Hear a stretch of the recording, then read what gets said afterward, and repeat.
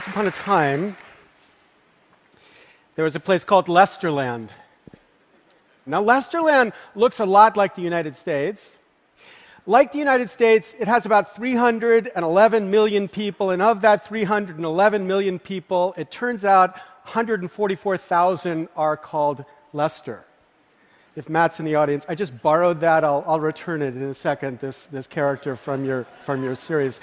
So 144,000 are called Lester, which means about 0.05% is named Lester. Now, Lesters in Lesterland have this extraordinary power. There are two elections every election cycle in Lesterland. One is called the general election.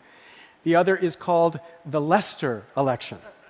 And in the general election, it's the citizens who get to vote, but in the Lester election, it's the Lesters who get to vote. And here's the trick. In order to run in the general election, you must do extremely well in the Lester election. You don't necessarily have to win, but you must do extremely well. Now, what can we say about democracy in Lesterland? Well, we can say, number one, as the Supreme Court said in Citizens United, the people have the ultimate influence over elected officials. Because after all, there is a general election. But only after the Lesters have had their way with the candidates who wish to run in the general election. And number two, obviously, this dependence upon the Lesters is going to produce a subtle, understated, we could say camouflaged bending to keep the Lesters happy. Okay, so we have a democracy, no doubt, but it's dependent upon the Lesters and dependent upon the people. It has a competing dependencies, we could say conflicting dependencies, depending upon who the Lesters are. Okay, that's Lesterland. Now, there are three things I want you to see now that I've described Lesterland. Number one, the United States is Lesterland. The United States is Lesterland. The United States also looks like this, also has two elections. One we call the general election. The second we should call the money election. In the general election, it's the citizens who get to vote if you're over 18. In some states, if you have an ID. In the money election, it's the funders who get to vote. The funders who get to vote. And just like in Lesterland, the trick is to run in the general election, you must do extremely well. In the money election, you don't necessarily have to win. There is Jerry Brown, but you must do extremely well. And here's the key. There are just as few relevant funders in USA land as there are Lesters in Lesterland. Now you say, really? Really? 0.05%? Well, here are the numbers from 2010. 0.26% of America gave $200 or more to any federal candidate. 0.05% gave the maximum amount to any federal candidate. 0.01%, the 1% of the 1%, gave $10,000 or more to federal candidates. And in this election cycle, my favorite statistic is 0.000042%. For those of you doing the numbers, you know that's 132 Americans gave 60% of the super PAC money spent in the cycle we have just seen ending. So I'm just a lawyer. I look at this range of numbers, and I say it's fair for me to say it's 0.05% who are irrelevant funders in America. In this sense, the funders are our Lesters. Now, what can we say about this democracy in USA land? Well, as the Supreme Court said in Citizens United, we could say, of course, the people have the ultimate influence over the elected officials.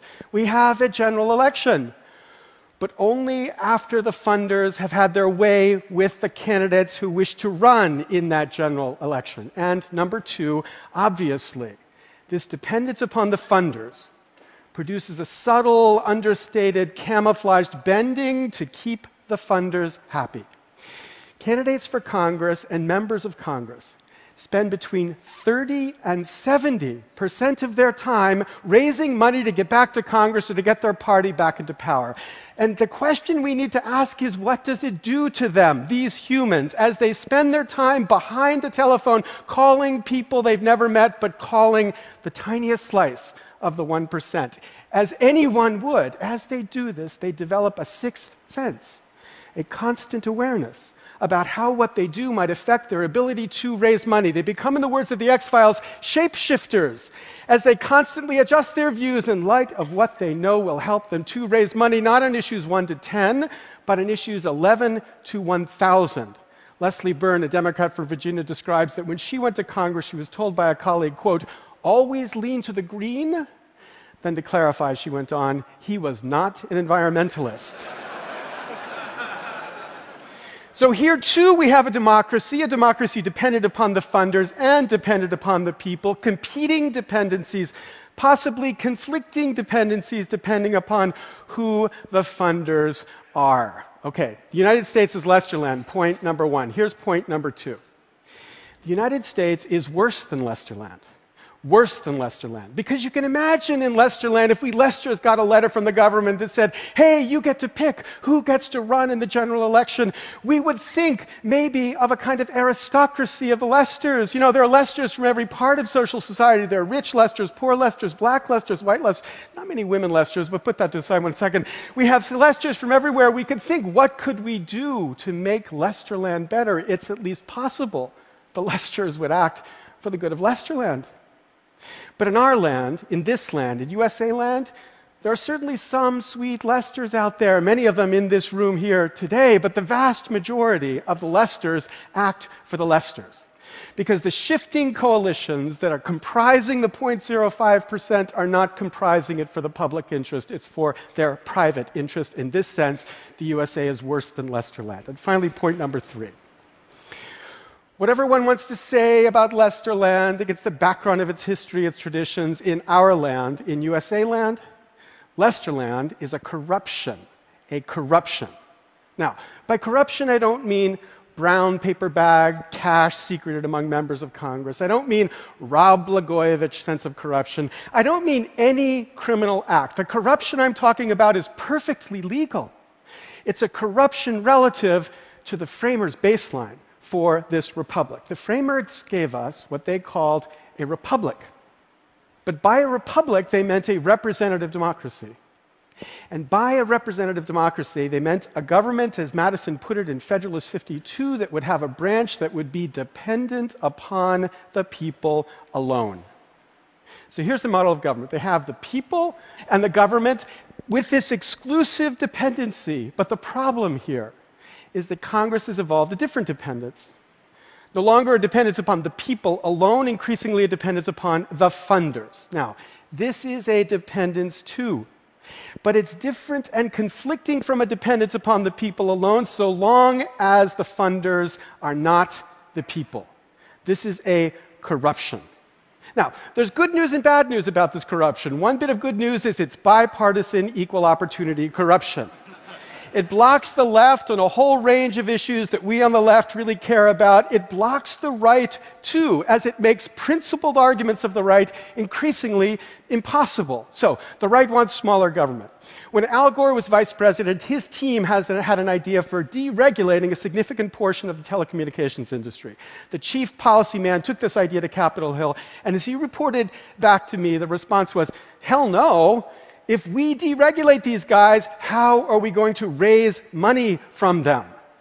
This is a system that's designed to save the status quo, including the status quo of big and invasive government. It works against the left and the right, and that, you might say, is good news. But here's the bad news.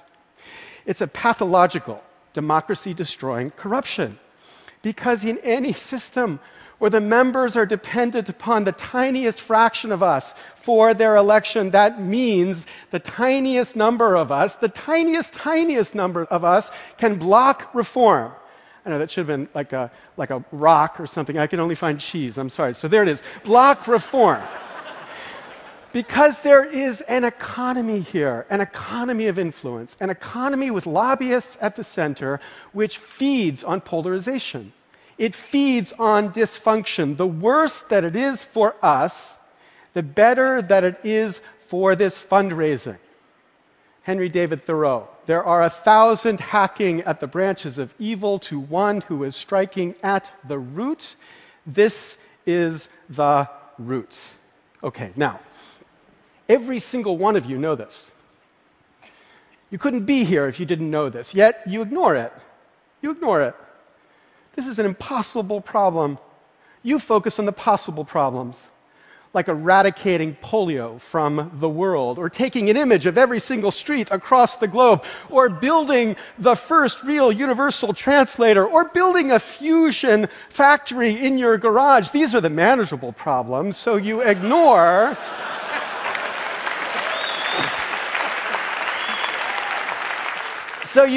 this corruption. But we cannot ignore this corruption anymore. We need a government that works.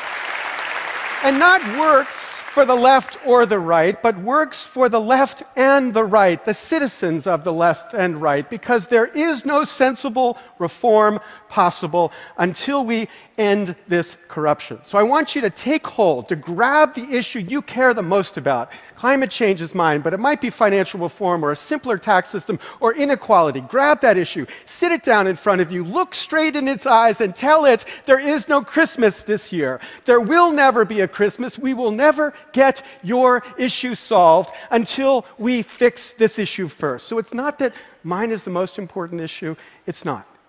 Yours is the most important issue, but mine is the first issue. The issue we have to solve before we get to fix the issues you care about. No sensible reform, and we cannot afford a world, a future, with no sensible reform. Okay, so how do we do it? Turns out the analytics here are easy, simple. If the problem is members spending an extraordinary amount of time fundraising from the tiniest slice of America, the solution is to have them spend less time fundraising, but fundraise from a wider slice of America, to spread it out, to spread the funder influence so that we restore the idea of dependence upon the people alone. And to do this does not require a constitutional amendment changing the First Amendment. To do this would require a single statute, a statute establishing what we think of as small dollar funded elections, a statute of citizen-funded campaigns. And there are any number of these proposals out there. Fair Elections Now Act, the American Anti-Corruption Act, an idea in my book that I call the Grant and Franklin Project to give vouchers to people to fund elections, an idea of John Sarbanes called the Grassroots Democracy Act. Each of these would fix this corruption by spreading out the influence of funders to all of us. The analytics are easy here. It's the politics that's hard. Indeed, impossibly hard, because this reform would shrink K Street. Shrink K Street. And Capitol Hill, as Congressman Jim Cooper, a Democrat from Tennessee, put it, has become a farm league for K Street. A farm league for K Street. Members and staffers and bureaucrats have an increasingly common business model in their head, business model focused on their life after government, their life as lobbyists. 50% of the Senate between 1998 and 2004 left to become lobbyists, 42% of the House. Those numbers have only gone up. And as United Republic calculated last April, the average increase in salary for those who they tracked was 1,452%. So it's fair to ask, how is it possible for them to change this? Now, I get this skepticism. I get this cynicism. I get this sense of impossibility. But I don't buy it. This is a solvable issue. If you think about the issues our parents tried to solve in the 20th century, issues like racism, or sexism, or the issue that we've been fighting in this century, homophobia. Those are hard issues. You don't wake up one day no longer a racist. It takes generations to tear that intuition, that DNA out of the soul of a people. But this is a problem of just incentives. Just incentives. Change the incentives and the behavior changes. And the states that have adopted small dollar funded systems have seen overnight a change in the practice. When Connecticut adopted this system, in the very first year, 78% of the elected representatives gave up large contributions and took small contributions only. It's solvable. Not by being a Democrat, not by being a Republican. It's solvable by being citizens, by being citizens, by being Tedizens. Because if you want to kickstart reform, look, I could kickstart reform at half the price of fixing energy policy, I could give you back a republic. Okay, but even if you're not yet with me, even if you believe this is impossible, what the 5 years since I spoke at TED has taught me as I've spoken about this issue again and again is even if you think it's impossible, that is irrelevant. Irrelevant. I spoke at Dartmouth once, and a woman stood up after I spoke, right in my book, and she said to me, "Professor, you've convinced me. This is hopeless. Hopeless. There's nothing we can do." When she said that, I scrambled. I tried to think, how do I respond to that hopelessness? What is that sense of hopelessness? And what hit me was an image of my 6-year-old son. And I imagined a doctor coming to me and saying, your son has terminal brain cancer, and there's nothing you can do. Nothing you can do. So, would I do nothing? I just sit there, accept that? Okay, nothing I can do. I'm going off to build Google Glass. Of course not. I would do everything I could, and I would do everything I could because this is what love means. That the odds are irrelevant, and that you do whatever the hell you can, the odds be damned. And then I saw the obvious link, because even we liberals love this country. And so when the pundits and the politicians say that change is impossible, what this love of country says back is that's just irrelevant. We lose something dear, something everyone in this room loves and cherishes if we lose this republic. And so we act with everything we can to prove these pundits wrong. So here's my question. Do you have that love? Do you have that love? Because if you do, then what the hell are you? What the hell are we doing? When Ben Franklin was carried from the Constitutional Convention in September of 1787, he was stopped in the street by a woman who said, "Mr. Franklin, what have you wrought?" Franklin said, "A republic, madam, if you can keep it. A republic, a representative democracy, a government dependent upon the people alone." We have lost that republic. All of us have to act to get it back. Thank you very much. Thank you. Thank you. Thank you. Thank you.